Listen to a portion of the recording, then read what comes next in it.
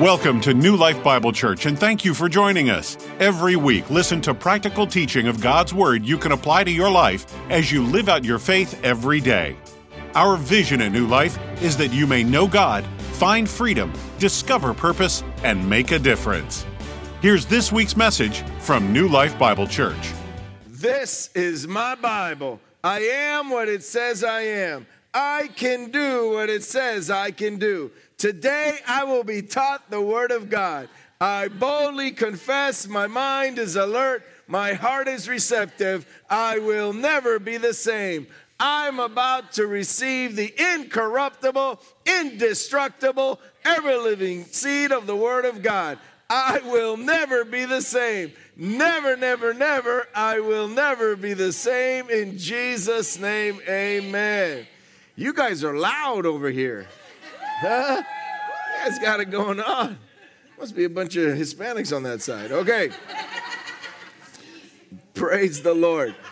So today I'm going to give you a recipe. How many of you like to cook?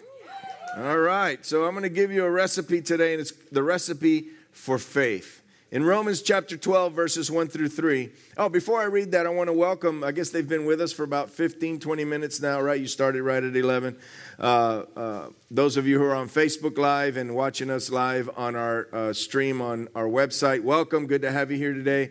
If you are enjoying this or you join us every week and you still haven't subscribed to our YouTube page or downloaded our app, please do that. And if you would like to give this morning, you could do that also on the app or our website. Just hit the give button and you'll be blessed for giving, because that's what we believe around here. It's more your blessing to give than it is for us to receive it. So recipe for faith, Romans 12, verses 1 through 3. I beseech you, therefore, brethren, by the mercies of God, that you present your bodies a living sacrifice, holy, acceptable to God, which is your reasonable service. It all sounds pretty difficult so far, doesn't it? And do not be conformed to this world, but be transformed by the renewing of your mind. Yes. Brainwash yourself, that you may prove what is that good and acceptable and perfect will of God. Well, it just got harder. For I say that through grace given to me, to everyone who is among you, not to think of himself more highly than he ought to think, but to think soberly. Now, how do I do all these things? It seems very difficult what he's asking of us. This is how. As God has dealt to each one a measure of faith. A measure. That's how they say it in Oklahoma. Measure of faith. Or Missouri, measure. So he's given us each a measure of faith, or a portion. You know, you have portions in recipes. You put this and a pinch of that and a teaspoon of this and a tablespoon of that, right? There's portion that you put into a recipe to make it taste good and to make it do what it's supposed to do, right? If you're making a cake or anything like that, you have to have certain portions. But he gave us a measure of faith. He's given us something that's already in us. And how do you know that? If you receive Jesus as your Lord and Savior, you believed in an invisible God that came to reside inside of you through a Holy Spirit that caused your spirit to come back to life. And all these things, none of them are seen with the naked eye. It requires a measure of faith. So even at your moment of salvation or at the moment of receiving Jesus as your Lord and Savior, it requires faith to even make that step or to do that. And we're going to talk about that in just a minute. But God gave each a measure or a portion of faith. That measure of faith is for what I had read beforehand, right? To present your bodies as a living sacrifice, to live holy, to be acceptable to God, which is your reasonable service, to not be conformed to this world, but be transformed, to live in the perfect will of God and to live in grace and to be sober and to do all these things. It seems like, wow, how do I do that? Well, God gave you the faith to be able to accomplish these things. So the word measure in Greek is the word metron, or the word portion is the word metron, which is where we get the word meter, right? Which is simply a unit of measurement. So he gave us a unit of measurement of faith. It's almost like saying, well, is that all I need? No, that's just the beginning. You grow that measure of faith into a faith that's audacious, a faith that believes for things that are so impossible and so miraculous, right? You start with that little measure, but then you grow that measure. If this measure of faith is the main ingredient, then what do I need to add? What do we add to this? Romans 10:17. And we're going to read this scripture a couple of times this morning. So then faith comes by hearing, and hearing by the word of God. See, the main purpose to build your faith is to diminish your doubt. You know, I don't want to take it. I want to take it a step further, but I don't want to sound like I'm saying something that I'm not saying. So I don't want people to be confused. But it says that the faith of a mustard seed is all that you really need. So if faith can be so small and still accomplish what it's supposed to accomplish, then what needs to be absent? Doubt and fear. So when you grow your faith, what you do is you diminish your doubt and you diminish your fear. It's very important that that happens. If not, you can have great faith, but just a little bit of doubt. You can make a great chocolate cake, but you put a little bit of poop in it and you're not going to eat it.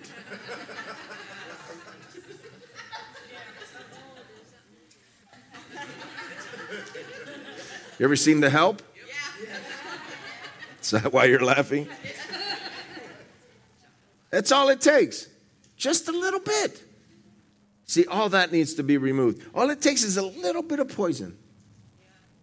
You have a slice of cake and it's just perfect. It tastes good and everything. You don't even taste the poison. But all it takes is a little bit. All it takes is a little bit of doubt in your recipe. And all of a sudden, it doesn't do what it was intended to do. So as you build this faith, your heart scale tips in the direction of faith, and your doubt or fear has no power over what we believe. See, what happens is if you go into something, and we talked about hope, abiding hope last week, right? Week before. Abiding hope. We said hope is the target, but faith is the arrow. So if you have a target and you hope and you hope and you hope, you're never going to reach that target unless you have the faith to reach that target. So we're talking today the recipe of faith to be able to reach that. We can hope all we want, but that ingredient by itself will never accomplish what needs to accomplish to give you what you want or what you're believing for. Mark 11:23 and 24, it says, "For surely I say to you, whoever says to this mountain, be removed and be cast into the sea, and do not doubt in his heart, but believes that those things he says will be done, he will have whatever he says. Therefore I say to you, whatever things you ask when you pray," say, that's me, "believe that you receive them and you will have them." Look, I highlighted, does not doubt in his heart.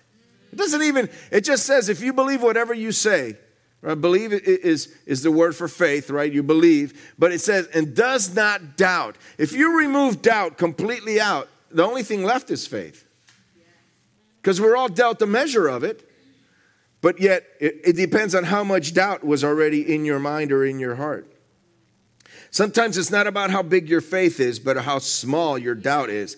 That tilts the scale, right? For you to believe and receive what you're believing for. So just believe.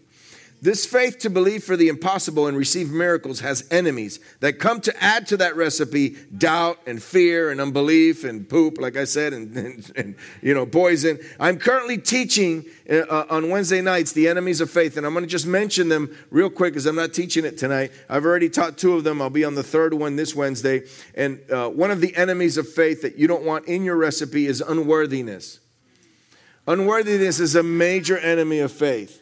It keeps you from believing that the promises that God has made for you are not for you because you've done something wrong, or you haven't lived your life a certain way, or because you struggle with a certain sin. See, Jesus never walked up to the blind man and said, "What is it that you need forgiveness for?" He says, "What do you want?" He says, "I want to see." He says, "Well, then you have to ask for forgiveness, and you pray and make sure that you." Right? And he doesn't do that. He just heals them, and then he tells them, "Go and sin no more." After he heals him, the paralytic man brought down through the roof into the presence of Jesus. And he says, "What do you want? You want me to forgive you of your sins, or you want me to heal you of being paralyzed?" And everybody, "Oh, that's heresy. How could you?" He goes, "Oh, don't worry. I'm going to do both." The man just wanted to walk. And what did he get? He got a bonus that day. Right? He got the cream on the cake. We're talking about cake a lot this morning, right? The icing on the cake. He got the buttercream. Made with cream cheese. And just the right amount of sugar. Number one, unworthiness. Number two, failure to understand our place. We are seated at the right hand of God in Christ. See, when we pray, we're not praying from a lowly place and go, oh, God, please. No, we're looking to our left and going, hey, Daddy, how you doing? You gave me access to your throne room, and I'm seated here in Christ. Like it says in Ephesians chapter 1, 2, and 3. You can read through there. I'm seated here, and I'm praying to God. You know, we'd always do this. You know, sometimes we do this, and we think that we're so much lower. And we are. We're not God, but, you know, I'm not saying that in any way. We are created in His image. But He has given us access to His throne room. Why do we, you know, not understand our place, and we come before God pleading? We're not to be pleading and begging God. We're to be proclaiming His promises into our lives because of where we are.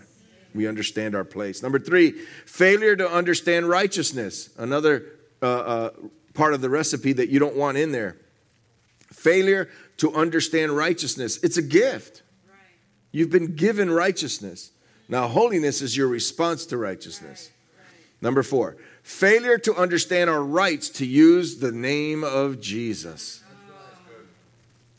It's not a magic, you know, like abracadabra. It's not one of those phrases that you use to make things. No, the name of Jesus, Yeshua, and we're going to talk about that in a minute, is powerful. We have rights to use that name. We fail to understand that. Number five, the last one, failure to act on God's word. Faith without works is dead. These are enemies of your faith. You have to fight these off constantly. Hebrews 11:6. But without faith it is impossible to please Him, for he who comes to God must believe that He is, and that He is a rewarder of those who diligently seek Him. We must believe that He is.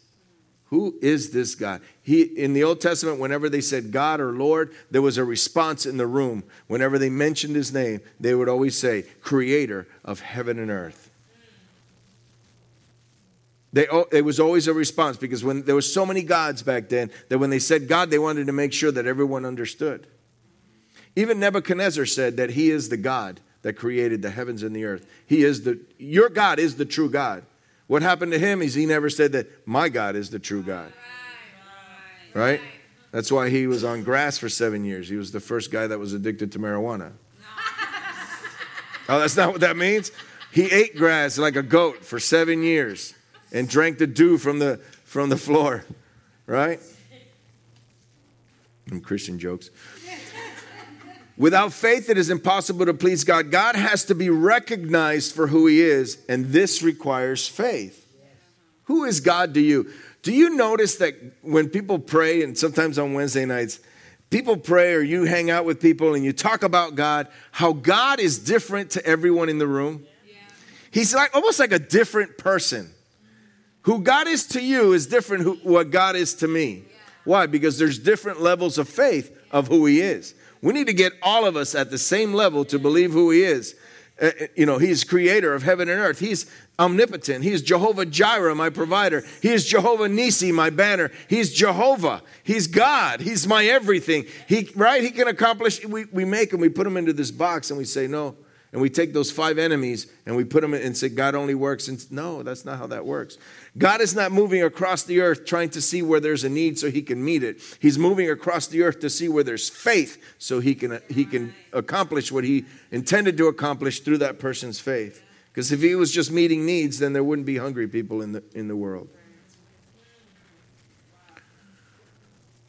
Without faith, it is impossible to please Him. God has to be recognized for who He is. See, once we have faith in who He is, then we must confess with our mouths what is in our hearts. You guys know these scriptures? When cooking from a recipe, you use certain ingredients. These ingredients come in different packages and they come in different measures or portions, and put them into a bowl or a container, right? And you mix it in order to have the desired outcome of what it is that you're cooking. Is that correct?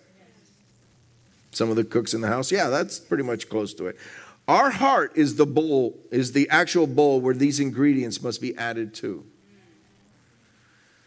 If you had something in that bowl that wasn't the ingredient, you would have to remove it.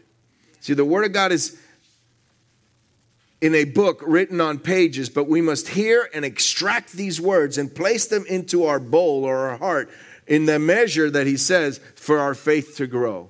Faith comes by hearing, and hearing by the word. Now, Romans 10, I'm going to break it up into different portions. I'm going to skip some. Romans 10, 8 through 10, then I'm going to read 13 and 14, and then 17 again. But what does it say? The word is near you. It's in your mouth and in your heart. That is the word of faith which we preach. That if you confess with your mouth the Lord Jesus and believe in your heart that God has raised him from the dead, you will be saved. For that word saved is so powerful. For with the heart one believes unto righteousness, and with the mouth confession is made unto salvation. 13. For whoever calls on the name of the Lord shall be saved. How then shall they call on him in whom they have not believed? So there's your portion. You have to have believed to be able to receive. And how shall they believe in him of whom they have not heard? And how shall they hear without a... I have purpose.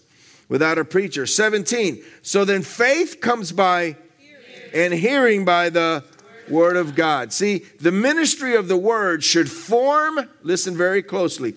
The ministry of the word should form and or strengthen our beliefs that will in turn govern what we think, what we say, and what we do. That deserves repeating.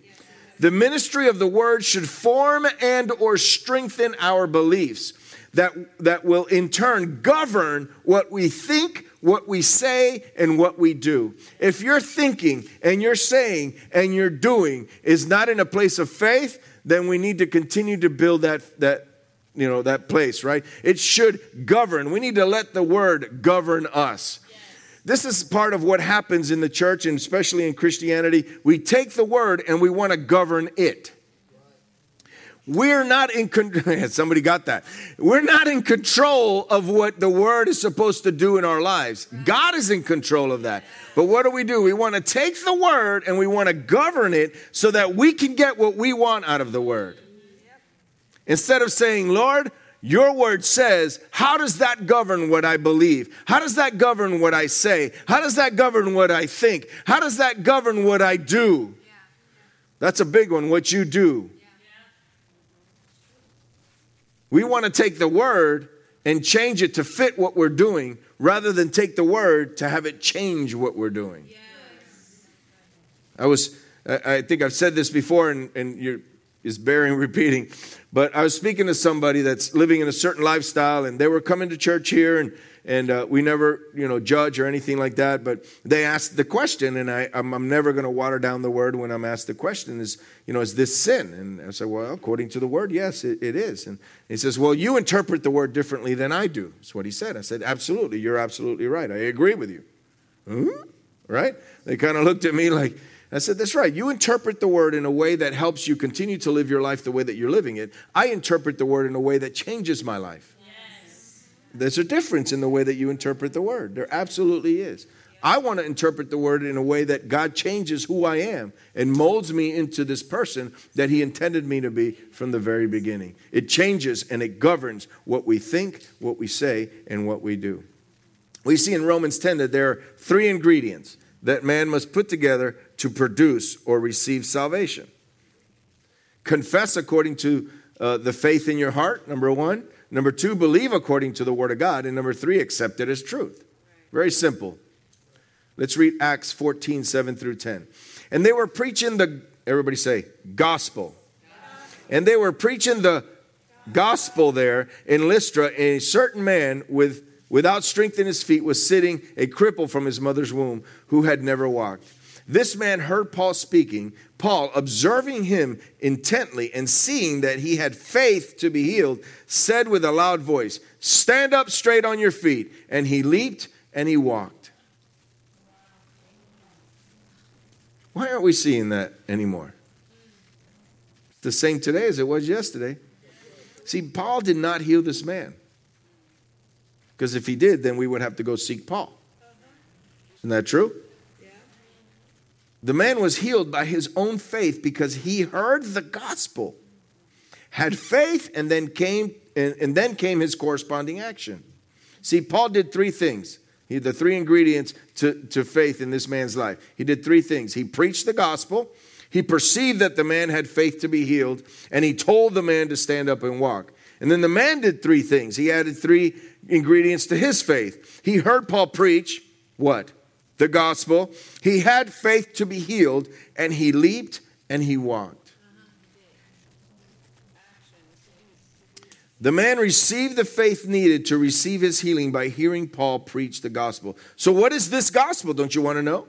Right? I mean, if he's preaching the power of the gospel, then what is this thing? What is this that can help me receive healing? What is this thing that can deliver me out of the oppression I'm in? What is this thing that can save my family? What is this gospel? And what is the power that is in this gospel? What is this delicious ingredient that Paul added to the man's measure of faith?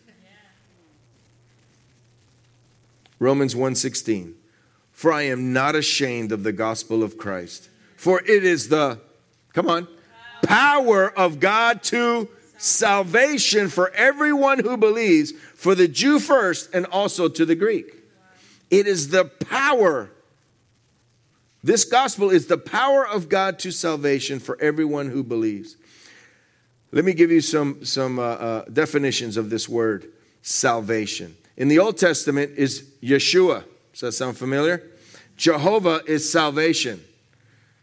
It's what they named Jesus. Yeshua HaMashiach. Jesus the Messiah. Jehovah is salvation. Here's the definition. Salvation, deliverance, welfare, prosperity, deliverance, salvation by God, and victory. Pretty good, right? It gets better. Salvation in the New Testament Greek is the word soteria. And I know I added my Hispanic accent to that. And soteria, I believe is how you say it. But deliverance, preservation, safety, bodily healing. You thought you were just getting fire insurance. Bodily healing, deliverance from the molestation of enemies.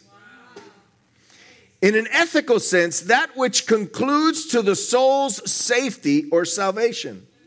Salvation as the present, everybody say present, present possession of all true Christians.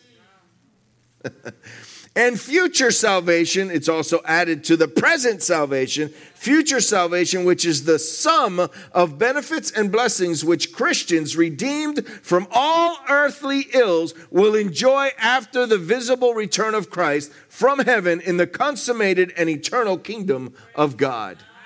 Salvation is now and later. I taught a message one time, salvation, now and later, and I gave out the now and later candies. So people would remember, but they ate them and then they forgot. So you're supposed to keep it to remember that salvation is now and later, but maybe a candy wasn't a good idea because they ate them. Salvation is not just a by and by. It's not just for when we go to heaven. It's not just fire insurance. I don't get to go to hell. Listen, if you come into the kingdom and you receive Jesus Christ because you understand his love and the price that he paid for you to have access into his kingdom, you come in with a different heart than if you came into the kingdom because you were afraid of hell. The gospel is good news.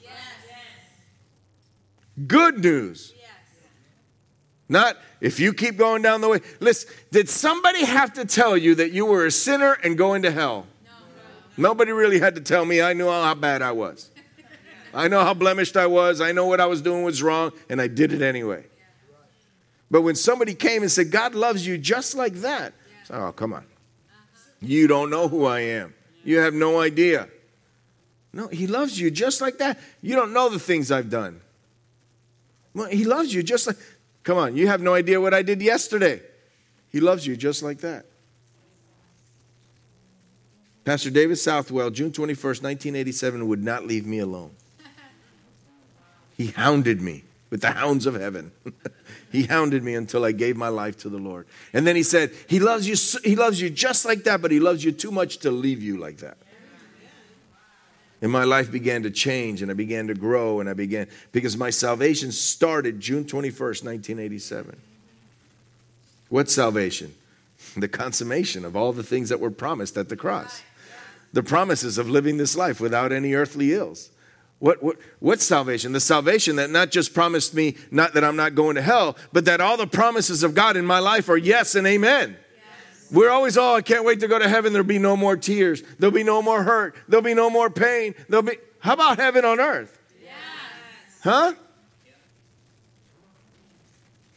Our God who art in heaven, hallowed be thy name. Thy kingdom come, thy will be done on earth as it is in heaven. Why would you pray that if it's not true? That's what he meant when he said salvation. It's now and later. See, no wonder this man was healed. Paul was preaching the gospel of salvation. Right? No wonder this guy heard this and he was like, oh yeah, I want that. And he believed. If we are able to believe that one day we will spend eternity in heaven because of our faith in the redeeming power of Jesus, then we must believe for the rest of what salvation brings. Fire insurance is just part of what was provided for us through salvation. Let me tell you what faith is.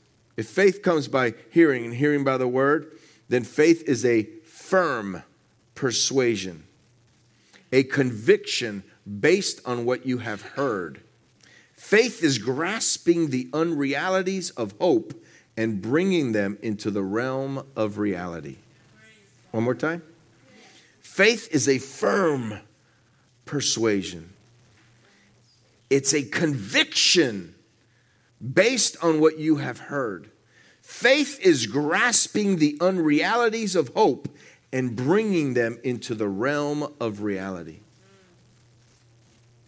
See, depending on what you're believing for, there are different recipes. But all the recipes come from the same pantry. They all come. All the ingredients come from the same pantry. They come from the Word of God. So I'm going to give you 2 recipes this morning and we'll be done. But I'm not just giving you a recipe to put on a piece of paper. We're going to cook something today. Yes. Right? We're going to have an outcome. Do you believe that?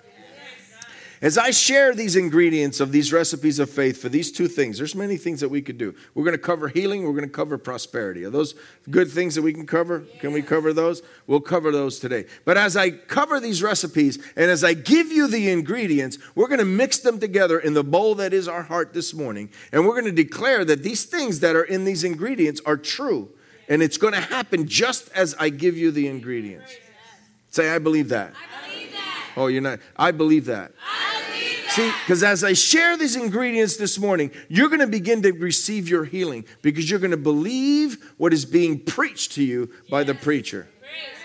The gospel of salvation. You're going to believe what is being said to you about your finances, and you're going to begin to see a difference in your life. You're going to see a difference in your body this morning. I believe that if you came in here with pain, you're going to leave without it. Why? Because I'm about to give you a recipe for that.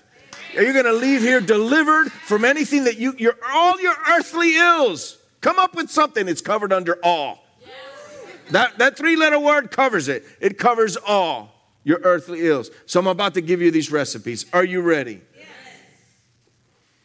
You have to take the bowl that is your heart and remove any doubt and fear because the word said so. Psalms 103, 1 through 5. A psalm of David. Bless the Lord, O my soul, and all that is within me. Bless his holy name. Bless the Lord, O my soul, and forget not all his benefits, who forgives all your iniquities. Come on, help me out. Who heals all your diseases. Ingredient.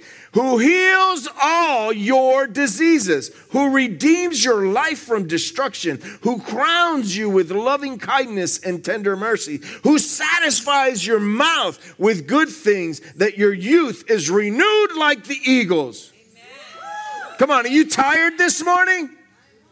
Not anymore, right? Man, I'm renewed like the eagle. Isaiah 53:5. But he was wounded for our transgressions. He was bruised for our iniquities. The chastisement for our peace was upon him. And by his stripes we are healed. Come on.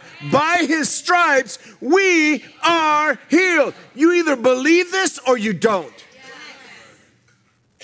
You either allow doubt to come in and steal this faith from you or you don't.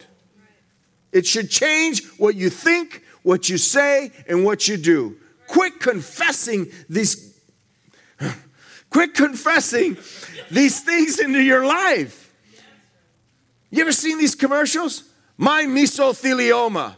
He says it right at the beginning. If he's just an actor and he doesn't have it, by the end of the commercial, he has it.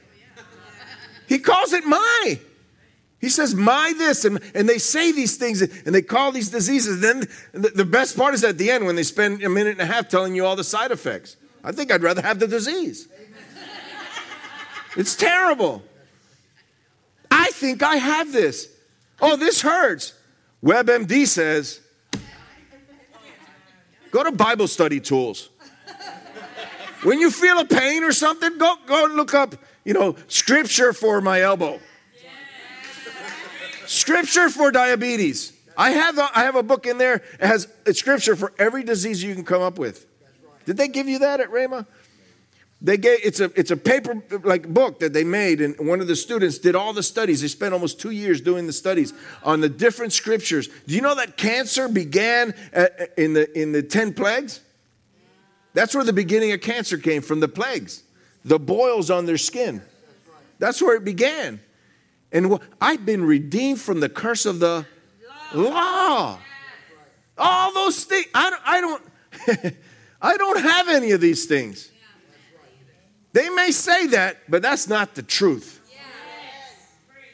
We have to begin to really stand and really begin to confess and act. And come on, we're not denying that these things aren't in our lives and that they're not part of what we have. And, we're not denying that. I'm not saying that you confess something until it goes away. That's not what I'm saying. I'm saying you confess the word. You believe the promises of God. It changes what you say, what you think, and what you do.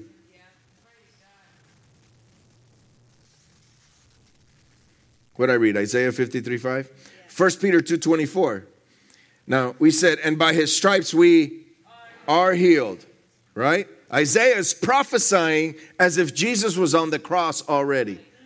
He's prophesying from a place of, this is about to happen, so we are healed. But 1 Peter 2:24, this is after the cross. He says, who himself bore our sins on his own body on the tree, that we, having died to sins, might live for righteousness, by whose stripes you were healed. Not are healed, were healed. Listen. I'm not here to ask God to heal me. I'm here to bring into manifestation what he's already done for me. Right? He's already done this for me. I just have to have the faith. I have to add this ingredient into my bowl that's going to cause this, right? See, if God took your bowl and you were making cupcakes, and back to cakes. So you're in your bowl and you put your flour in there. Right? And you have to add the eggs and whatever else you're going to add in the, vanilla, or you're going to add chocolate or whatever. You add it all into the flour. There's an ingredient that causes it to rise and to become more than what's already there. So if we could call flour that measure of faith, then the word is the leaven or the yeast that causes it to rise. Can we say that? Come on.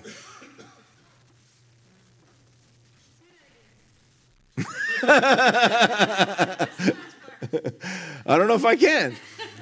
If our heart is the bowl that receives these things from God, and it holds the flour that is the measure of faith that we've received, then the leaven is what causes it to rise, which is the word of God. Right? It's the yeast that causes it to become bigger and longer, right? Some of you got it. You should be healed. This is a good I am. You can say I am. Recipe of faith to be prosperous. Maybe I'll get a little more hoopla from this one. Everybody likes money, right? 2 Corinthians 9:8. Prosperity is not money. Do I need to give you a teaching on prosperity? The word prosper means to be pushed forward. When pushed around, prosper. Right? It means that God puts you in a place that you could not put yourself. He puts you forward. If you're a janitor in a school, you better mop them floors, man, like you're doing it for God himself. And eventually you might become the overseer of the entire maintenance of the whole janitor of the whole school. Right? You may not have accomplished that on your own. But because believing in the word of God in prosperity, it doesn't mean that you go from being a janitor to the CEO of a big technical, company. That's not what that means. That you go from making $20,000 a year to $1 million a year. That's not what prosperity means. It doesn't mean that you move into a 20,000 square foot house and drive a Mercedes when you only make $40,000 a year. That's not what that means. And I'm sorry, and I ask for forgiveness, and I repent on behalf of those that have preached prosperity this way. Because that is not what it is.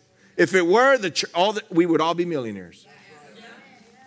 We'd all be rich according to the standards of this world. Would we not? Prosperity is to be moved forward. And some of you, just in the last few weeks or month, have begun tithing and changed the way you tithe. And you've gotten promotions at work. You prospered. You were moved forward. That's what prosperity means. 2 Corinthians 9:8. And God is able to make all grace abound towards you, that you, always having all sufficiency in all things, may have an abundance for every good work. Yeah, you get to keep some of that, but the abundance is for every good work. The Bible talks about a storehouse. You get to have stuff that you get to keep in your storehouse, but don't build another one, because eventually that storehouse is going to burst out, and then you're going to have so much you're not going to know what to do with, and you're going to have an abundance for every good work. You're going to have to give it away. Better to give than to receive. John 10:10. The thief does not come except to steal, kill, and destroy. I have come, says Jesus, that they may have life and that they may have it in more abundantly. They may have it more abundantly. Isaiah 1:19. If you're willing and obedient, say, I am.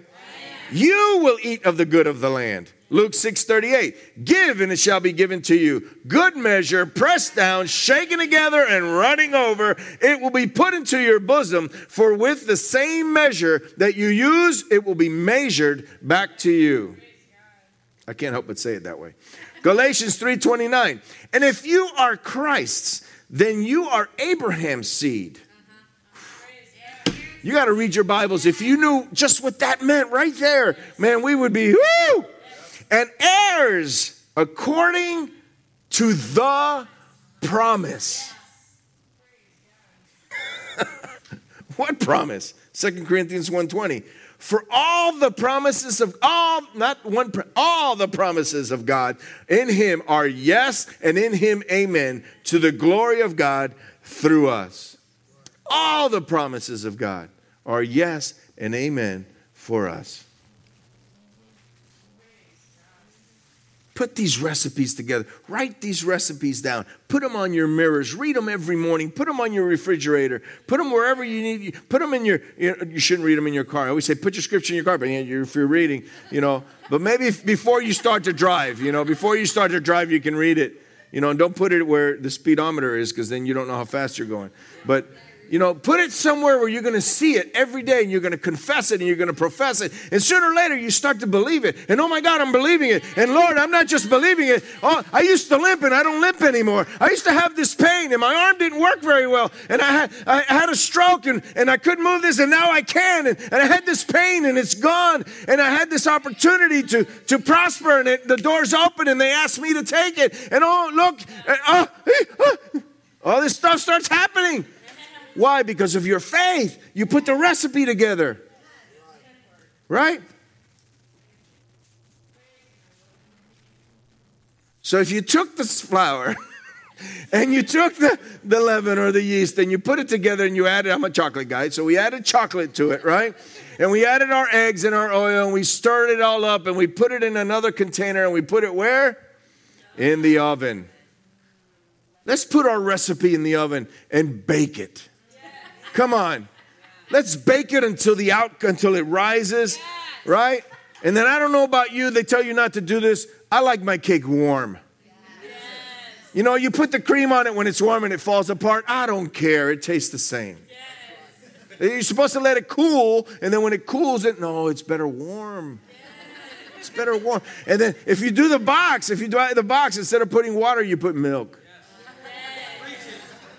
You ever do that? It tells you add water. I add milk. It's moist. Oh, it's so good. Look, I got clapping going on over here. I'm telling you, it's just go. Right? Where are we going after this? Where are we going? I'm going where I've never gone before. I'm doing what I had never done before. I'm going to begin to act Like these things are true because they are. Because they are. And you can go home and make your own recipes. Right? Here's your recipe book. Go home and make your own recipes. Put them together for whatever it is that you're believing for. I only did healing and prosperity here today. But you might be asking, what do I do about my mind and my soul and my depression and my? Quit calling it my. You can start right there. You can start right there. Quit calling it that. Where do you think that comes from? The enemy.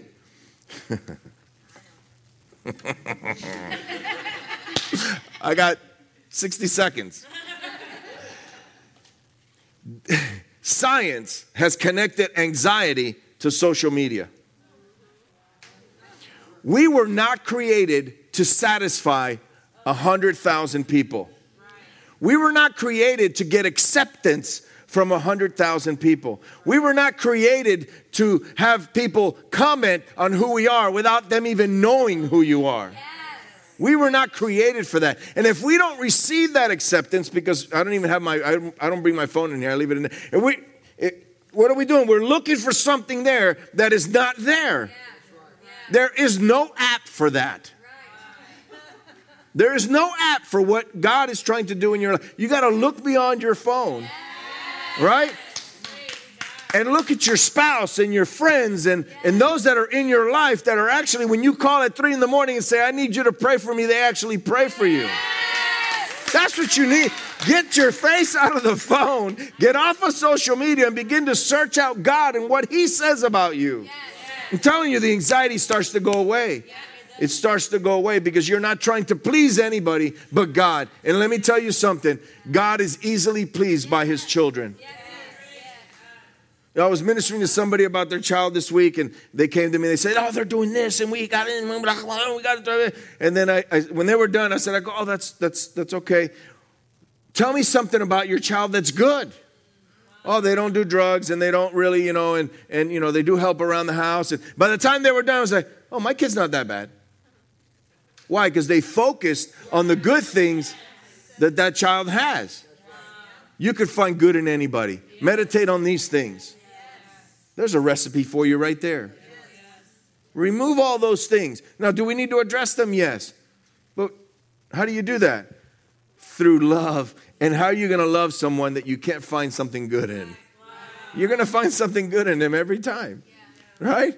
Hey, he leaves the socks by the bed. I'm going to divorce him. Why? Because you're focusing on the socks. Everyone has something, even if it's just one thing. Even if it's just one thing. Right? Remove from the recipe all these other things, and you'll live a happier life. Anxiety goes away. Depression goes away. All these things begin to go away. The enemy is using our society today to implant those things into our soul. Our soul is meant for touch. Our soul is meant for interaction. Our soul is meant to be with someone that you see face to face. Right? That's what satisfies us. That's what satisfies us. And we're trying to get it from some electronic thing. And then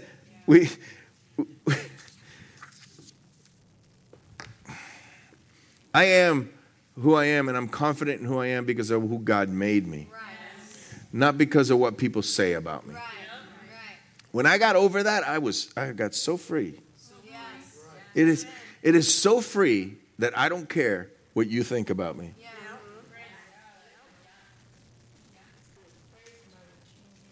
I care what you think about God. So I want to represent Him well. Right? It says, there's a scripture that says, don't trust anyone, not even the one you lay with. That means your spouse. But you missed the context.